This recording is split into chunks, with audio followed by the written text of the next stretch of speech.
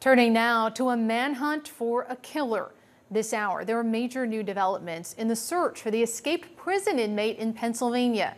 Daniel Cavalcante has changed his appearance from the photos first distributed by police 11 days ago. This is doorbell video from last night showing Cavalcante is now clean shaven with a change of clothes aside from his prison pants. And this van that he stole last night has been found. It was abandoned in a field behind a barn. In an afternoon news conference, Pennsylvania State Police confirmed that their officers are authorized to use deadly force if they encounter Cavalcante and he does not immediately surrender.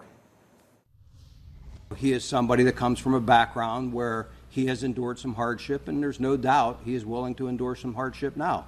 His choice is to go to prison for the rest of his life. He chooses not to do that. Unfortunately, that is not what's going to prevail in the long run.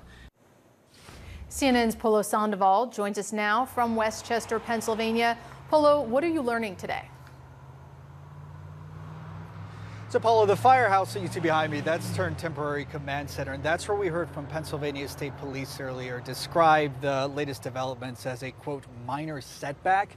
That when you look at the investigation and where it's at, that could potentially be seen as an understatement considering what we've seen here, especially since Daniel Cavalcante is no longer technically contained to a certain area based on what we heard from investigators. And in a map, you can kind of sort of retrace where this 34-year-old escaped killer has been the last day or so. According to investigators, it was last night that he managed to slip out of that perimeter near Lockwood Gardens, where we've been reporting from for the last several days, along with my colleagues as well. And they believe that he quite literally just made it across the street onto a dairy farm where the keys to a van had been left in that vehicle. So it was as easy as jumping in that car and then driving about 22 miles north to the Phoenixville area. And that's where these new images are from the doorstep of a former co-worker of Cavalcante. Authorities are sharing these pictures. As you mentioned, he looks clean shaven and looks all in all in fairly good spirits for somebody who's been on the run for well over a week and a half.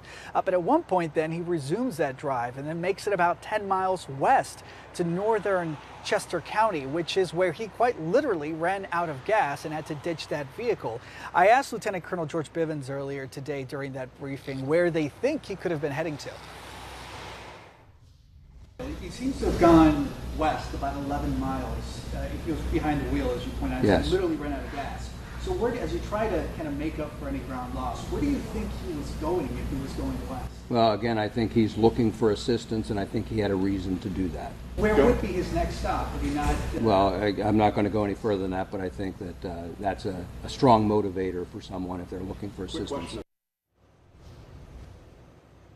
You hear their authorities hesitant to really say where they think he might be. We do know that there is a temporary perimeter set up there in that particular township where he abandoned that van.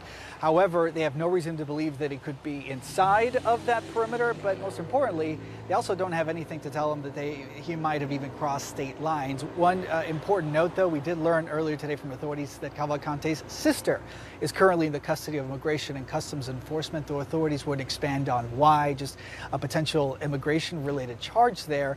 But they are certainly hoping to cut off any potential support here, Paula, for this individual that continues on the run. One of the biggest concerns right now, with every day, it makes them even more desperate. So they expect that he could potentially try to steal another vehicle. Of course, their concern there is that he could potentially carjack an individual as they continue to work to track him down. And certainly, of course, criticism is mounting on his force of hundreds of men and women in law enforcement, yet he was able to slip away.